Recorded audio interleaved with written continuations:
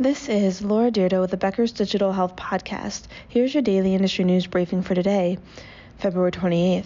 First, Walmart has deployed a healthcare cloud from Microsoft and VMware on its Epic EHR across its more than 30 healthcare clinics. The Horizon Cloud on Azure cloud platform is now being used at every new healthcare location that Walmart opens, currently numbering at least 32.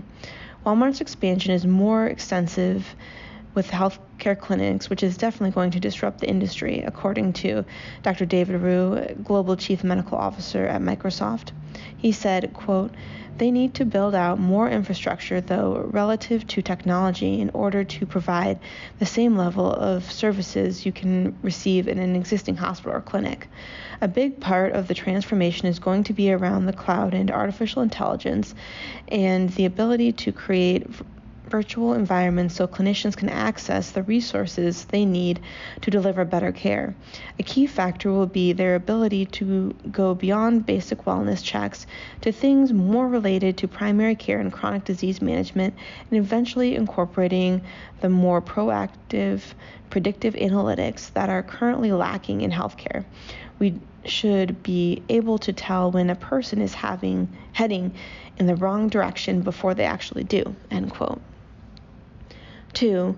Codametrics, a spinoff of Mass General Brigham that uses artificial intelligence for health system revenue cycle management, raised $55 million in Series A funding.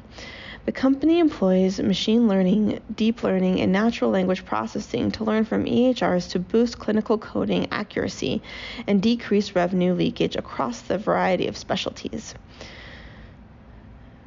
New Haven, Connecticut-based Yale Medicine and University of Colorado Healthcare Innovation Fund, as well as Mass General Brigham Physician Organization, participated in the funding round, which was led by venture capital firm Signal Fire. Codametrics partners with 10 health systems and universities, also included Detroit-based Henry Ford Health. 3. Former Cerner Vice President Kevin McArdle is co-founding a company and will serve as CEO of BigBand, a software-as-a-service holding company looking to deploy $100 million to buy software companies. Alongside Mr. McArdle, Chris Reedy and Jason Health co-founded the company. Mr. McArdle spent 15 years at Cerner, starting as a sales leader and ending as vice president. In 2023, the holding company will target businesses with $1 million to $10 million in revenue. And 4, New York City-based NYU Langone Health has deployed digital patient hubs to more than 1,600 inpatient beds across its hospitals. The MyWall bedside technology from OneView Healthcare allows patients to communicate with providers, make video calls to loved ones, and access interpretation services.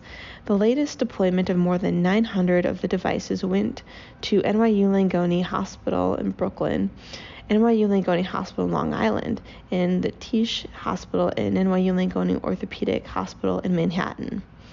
If you would like the latest in digital health and technology news delivered to your inbox every day, subscribe to the Becker's Health IT and CIO newsletter through our website at www.beckershospitalreview.com.